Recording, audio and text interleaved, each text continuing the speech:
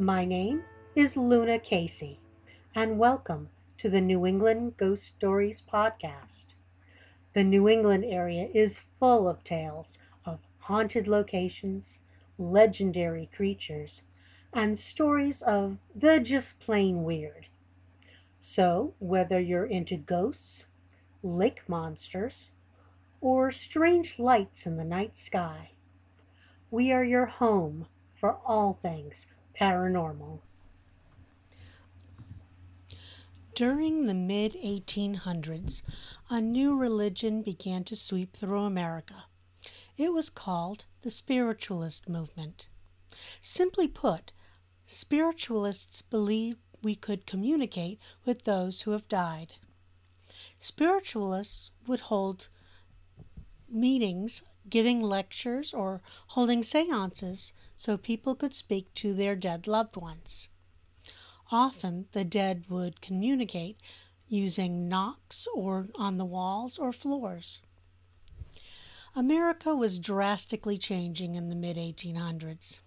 As factories sprung up across the country, people moved into cities to be closer to work. There were new inventions and scientific discoveries.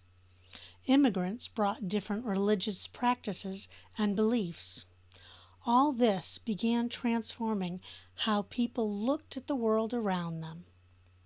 Then, from 1861 to 1865, the nation was plunged into a civil war. Prior to the Civil War, when someone died, they would be surrounded by family and friends. Wakes and funerals were held in homes, allowing people the chance to grieve together. It is estimated that 750,000 men died in the Civil War. That meant that hundreds of thousands of families were unable to be with their loved ones when they passed. Unable to have a proper funeral, they had no closure. Spiritualism gave people a chance to speak to their loved ones one last time, or hear that their loved ones were at peace. Spiritualists offered grieving people solace while coping with their loss. And part of the spiritualist movement were the Eddy brothers of Chittenden, Vermont.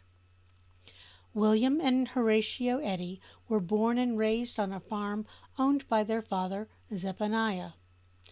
Zephaniah and his wife Julia had many children. But, as was common for the time, not all of them lived to adulthood. Of their children, 3 stand out: William, Horatio, and their sister Mary. The Eddys were descended from a long line of psychics. Mary Bradbury, a distant relative, was convicted of witchcraft in Salem in 1692 and only escaped by the help of her friends. Their grandmother often went into trances and spoke to entities that no one else saw. Their mother, Julia, was known for scaring neighbors with predictions and visions. But her puritanical husband, Zephaniah, believed this type of phenomena was the work of the devil. So she learned to hide her gifts from the cruel and abusive man. When the couple had children, activity only increased.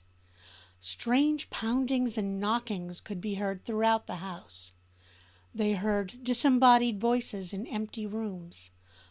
Allegedly, babies vanished from their cribs, only to be discovered in another room of the house or outside on the grounds.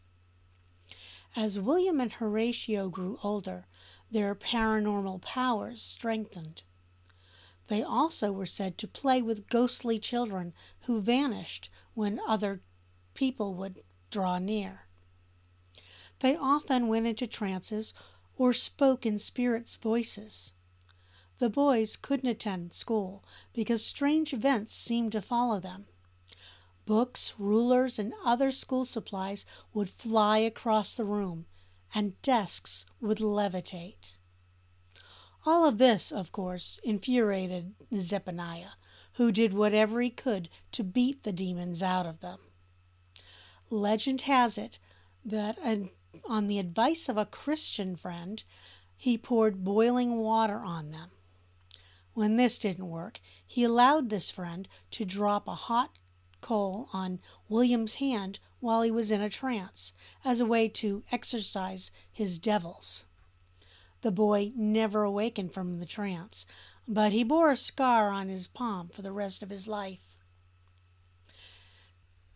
Tired of trying to beat the demons out of them, Zephaniah sold them to a traveling showman, who took them all over America, Canada, and Europe. But they were treated no better here than they were at home. For the next 14 years, the Eddies were locked into small wooden boxes to see if they could escape. Hot wax was poured into their mouths to see if they could produce spirit voices when they were unable to talk. Audience members were challenged to try to awaken the boys from their trances as part of their performance. They poked, prodded, and punched the entranced brothers, but they never woke up. On several occasions, they were stoned and shot at by angry crowds. This treatment left them scarred and damaged for the rest of their lives. Reportedly, William Eddy bore a number of bullet scars on his body. Finally, when Zephaniah died, the now adult William and Horatio moved back to the farm with their sister Mary. They opened the house as an inn called the Green Tavern. The brothers began to hold seances in a second-floor hall that they called the Circle Room. The Circle Room had rows of wooden benches for the audience members to sit on. At one end of the room, there was a platform or stage with a small cabinet. 6 nights a week, the brothers would invite visitors to the seance in the Circle Room. The room was illuminated by a single kerosene lamp. William, the primary medium, got on the platform and entered the small cabinet. Soft voices whispered in the distance. There might be singing, accompanied by spectral music. Musical instruments came to life and soared above the heads of the audience members. Disembodied hands appeared, waving and touching the spectators, and odd lights appeared and unexplained noises filled the air. Then the first spirit form emerged from the cabinet. Some appeared one at a time, others came in groups, numbering as many as 20 or 30 in an evening. Some were completely visible and seemed solid, while others were transparent and ethereal. The spirits ranged in size from over 6 feet tall to very small. Whether real or not, from their years in the sideshow, the brothers had learned how to put a show together, and the spectators were thrilled. They were, after all, friends with famed illusionist Harry Houdini. By the early 1870s, Chittenden, Vermont, had become a popular pilgrimage site for those interested in connecting with deceased relatives and friends. People came from all over the world to attend seances at the Eddy House. By 1874, spiritualists began calling Chittenden the spiritual capital of the universe. Of course, not everyone was convinced that the Eddy seances were real. A June 29, 1874 article in the Rutland Herald pronounced the Eddy manifestations the vilest deception upon whoever they can get to pay 50 cents for being duped. While many people came to the Eddies who believed in their abilities, some also came to see if they could spot how they faked it. The most notable was respected attorney Henry Steele Olcott. Olcott was born in New Jersey in 1832 and studied agricultural science in New York City. He went on to become the farm editor of the New York Tribune. Then, during the Civil War, Olcott enlisted in the Union Army. He was appointed as a special investigator to root out corruption and fraud in military arsenals and shipyards.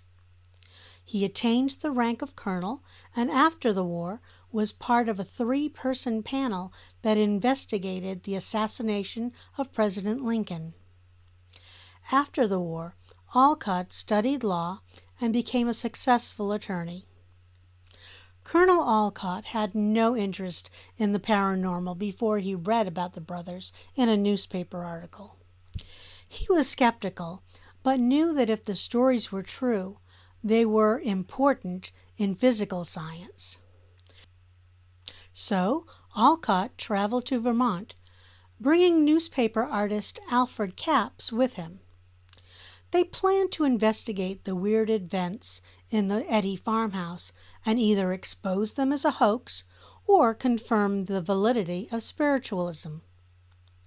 Olcott's first impression was that the brothers were belligerent and unfriendly. He attended an outdoor séance with a group of 10 participants.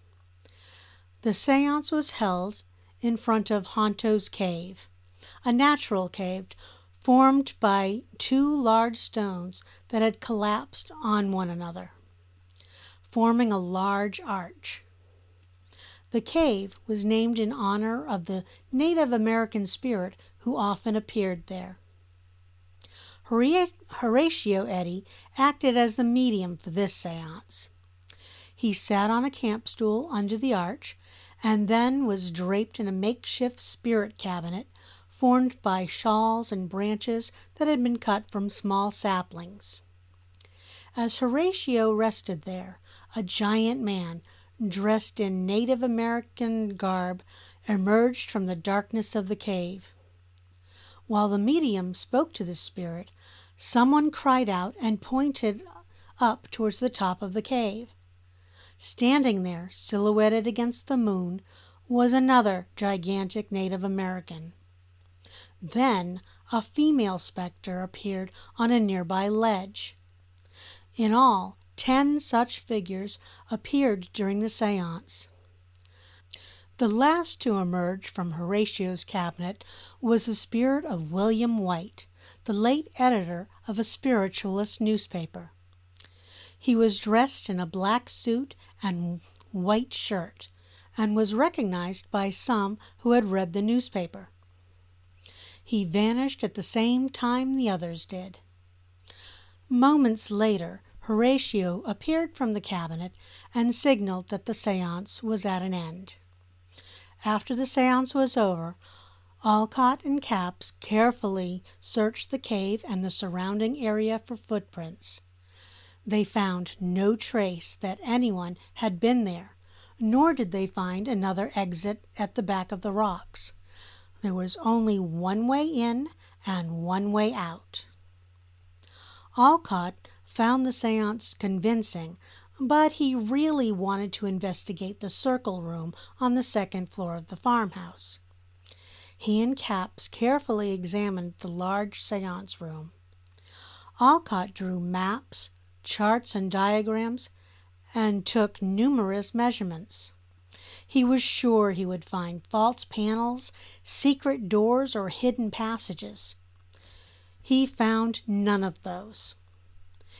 He convinced the newspaper to hire carpenters and engineers to examine the house.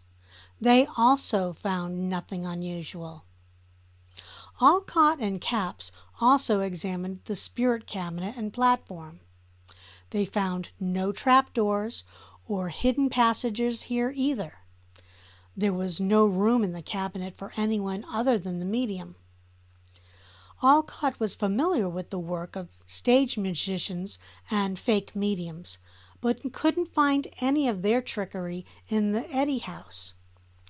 Although Olcott felt that some of the alleged phenomena might be fake, he couldn't disprove it.